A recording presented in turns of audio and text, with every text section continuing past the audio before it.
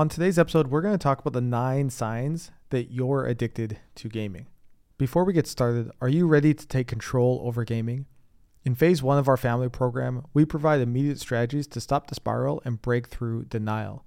In phase 2, you make progress in all areas of your life, including increased motivation, productivity, and social skills. For information on our coaching programs, you can go to gamequitters.com and click book a call in the top right corner, or email me directly, cam@gamequitters.com. Gaming is an activity that occurs on a continuum, from healthy on one end to harmful or disordered on the other. Billions of people play video games, and many do so in a healthy way. Healthy or recreational gaming is when people play video games as one of many activities in their life. They spend time with family, go to work or school, play with real-world friends, and also have interests besides gaming. At the other end of the continuum, harmful or disordered gaming is when the gamer experiences negative consequences or harms from their play. Gaming follows a predictable pattern we call hook, habit, harm. A gamer enjoys playing video games. They are hooked by the fun, stimulation, challenges, sense of conquest, skill building, friendships, and social aspect of playing with others. Modern video games are specifically designed to hook a young person's brain to want more and more of it. Now, all over the world, about 10% of gamers play problematically.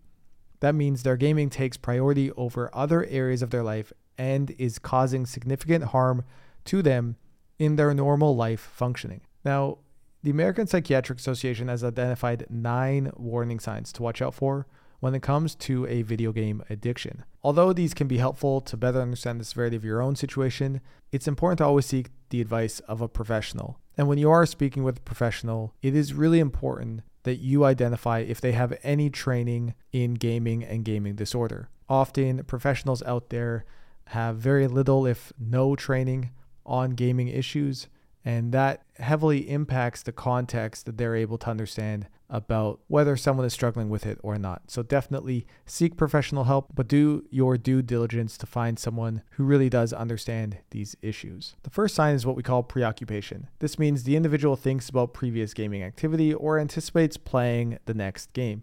It's like they're sitting in class, constantly thinking about when they can play next, and gaming is just always on their mind. They really struggle to focus on other things like homework or other interests because gaming is just the only thing that they can ever focus on. When someone has preoccupation with gaming, gaming has become the dominant activity in their daily life. It also often means that gaming is the only source of their self-esteem. Gaming is really all that they think about. It's all that they really identify with. It's all they relate to. Next, withdrawal symptoms when not playing. The individual feels restless, irritable, moody, angry, anxious, bored, or even sad when attempting to cut down or stop gaming, or when they're unable to play. I remember, for instance, when I was 15 years old, my family had booked a trip for us to go to Rome in Italy. And every picture of me on that trip, I'm glaring at the camera because I was so angry. I didn't want to be in Rome. I just wanted to be back home playing video games all summer long. Now, I feel really bad about that. It's something that, I certainly regret. And nowadays, ironically, who wouldn't love to go to Rome and see the Colosseum and eat pizza and just really enjoy that beautiful country? I'm sure many of us listening would love to go there. But at the time, for me, I just wanted to be back home gaming. And when I wasn't playing, I was experiencing serious withdrawal symptoms. And so if you're noticing that in yourself or someone you love, it's definitely something to be paying attention to. The next sign is called tolerance. The individual feels the need to play for increasing amounts of time, play more exciting games, or buy more powerful equipment to get the same amount of excitement they used to get. Often tolerance nowadays also comes in the form of needing to spend more and more money in order to feel the same level of excitement. So earlier this year, I was working with an individual 17-year-old who had spent thousands and thousands and thousands of dollars playing Roblox. This individual, unfortunately, went so far as to actually steal money from his job in order to spend more and more money on Roblox. And when I asked him about this experience, what was discovered was that for him, when he was playing Roblox, there were a lot of opportunities to spend money within the game. And as he was spending money, it was feeling really exciting. It was a dopamine hit every time he got to spend. And it was just really exciting for his brain. But because he was playing 4, 5, 6, 7, 8 hours a day, that meant that he needed more and more money in order to feel that same level of excitement. And so, At first it was taking money from his parents' credit cards, stealing money that way. And then once that was kind of discovered, he started stealing from his job. And of course that was discovered and then he got fired and charged. But for him, it was about the excitement of spending money playing games. And because he was playing so many hours, he needed more and more money in order to feel that same level of excitement. So in addiction criteria, we call that tolerance. At first, spending a little bit was exciting, but over time, he needed to spend more and more to feel that same sense of rush. The next sign is unsuccessful attempts to control. The individual feels that they should play less, but are unable to cut back on the amount of time they spend playing. Often, you can see this where someone has agreed to spend less time playing, maybe have a limit. Parents are imposing a couple hours a day, but they're always going over. They're unable to self-control. They're unable to self-regulate. Another way you can view this is if an individual agrees to take, say, a weekend off from playing, but they're very irritable and they end up just throwing an emotional tantrum in order to get games back. They're unable to actually control themselves. The fifth sign is loss of interests. The individual has lost interest in or reduced any participation in other recreational activities. They've stopped playing sports. They have no other hobbies. They don't hang out with friends in person anymore because they prefer to spend time at home gaming. Often for teenagers, sports will be the first one to kind of look at. I know for me, I no longer wanted to go to school. I no longer wanted to play hockey, and I just wanted to play video games all day, every day. Often an individual who's addicted to gaming will say that gaming is just the only thing they enjoy. It's the only thing that they are passionate about. It's the only activity that they find fun. They no longer find sports fun. They don't want to play band anymore. They don't like hanging out with these other kids. Gaming is the only thing they want to do. And as a parent, that can be really difficult to understand because you don't want to see your kids suffer.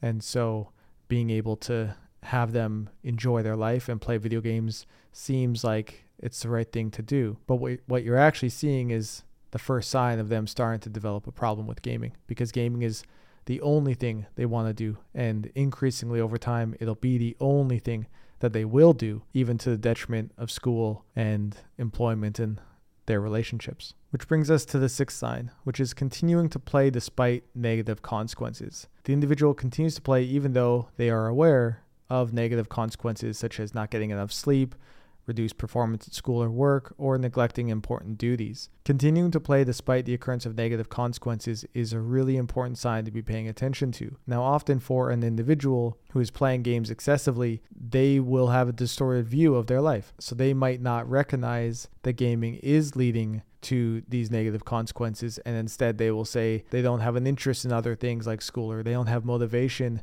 to go to work. They just want to play video games. But what you're seeing is their whole life is being designed around gaming as a priority, even to the detriment of just normal everyday life functions. The seventh sign is deception. So the individual is being deceptive. They're lying to family or friends or others about how much they play, or they have tried to keep family or friends from knowing how much they game as well. In my story, I was gaming so much that, of course, my parents said that, if you're not going to school, then you have to get a job.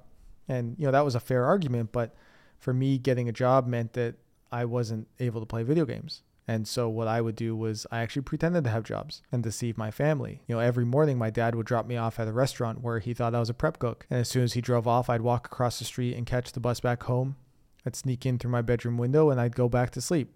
Because I had been up all night gaming. My parents both were working at the time, and my mom would usually come home around 2 or 3 p.m. And so I'd always be kind of getting up right around then. And I used to just say that I would get home around 1 or 2 and I'd have a nap after work. And that's why I was always kind of waking up when she was getting home. Of course, after a couple of weeks when I was supposed to start getting paychecks, they would start to wonder where it was. And I would always just make up an excuse like I quit or got fired or something happened. And that's why, I quit the job. That would then give me a couple of weeks before my parents would start to say, hey, you need to, get a new job. And then I'd put in resumes and get an interview, and that would be a couple of weeks. And, it would always buy me a bunch of time. And then I'd work at that job or pretend to work at that job for a couple of weeks before the cycle would repeat itself. After the restaurant job that I pretended to have, I had the genius idea to start working or pretending to work at an internet cafe, because then I could just be there all night gaming and not have to be, for instance, sneaking in through my bedroom window. I could just have my parents drop me off at the internet cafe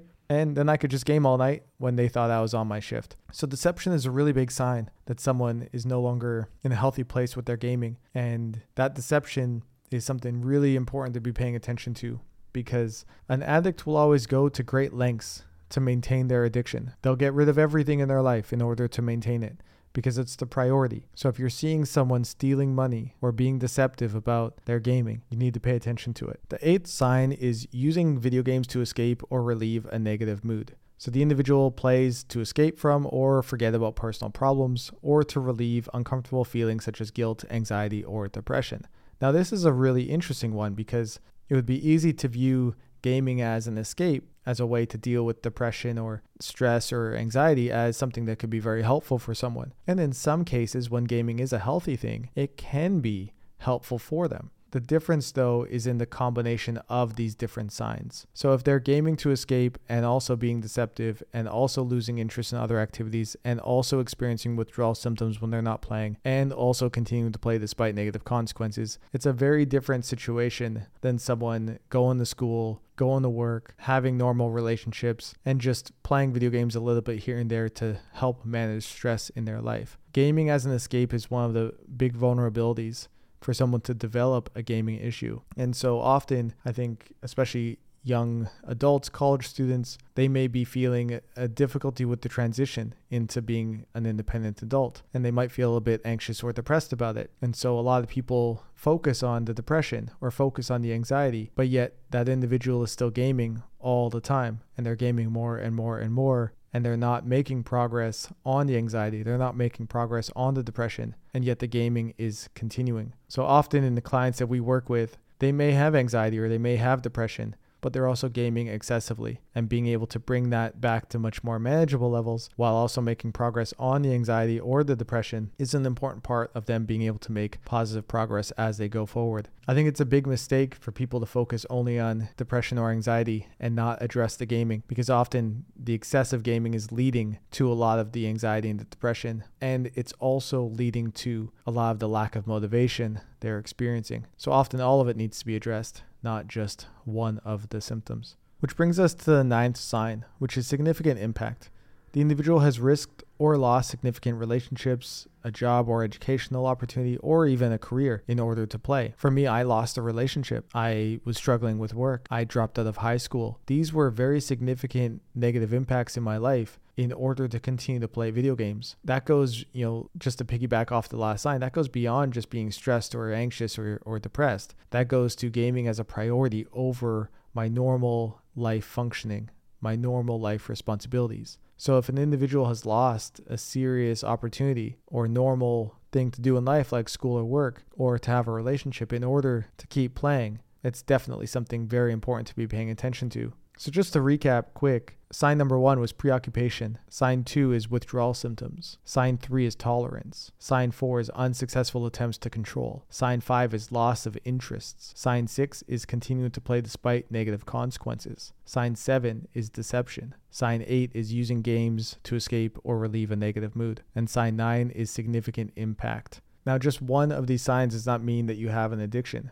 And I'm not a professional who can diagnose, so you can take all of this with a grain of salt, and I'm just giving you some context to pay attention to. But generally, if you meet 5 or more of these warning signs within the last 12 months, you may have a serious problem and should definitely be seeking help to address it. Now, whether or not your child's gaming meets the diagnostic criteria for gaming disorder or a gaming addiction, all gamers can move from a healthy habit to an unhealthy or a harmful one. So if your gaming is interfering with functioning at school or work, social or family relationships, your physical health or mental health, there is an issue. And that's why you're here, and that's why you want to address it. And we can help with steps to prevent harms from developing or to take action to help you get back on track if you are experiencing negative impact from your gaming. Thanks so much for listening to the Gaming the System podcast. I hope you got value out of today's episode.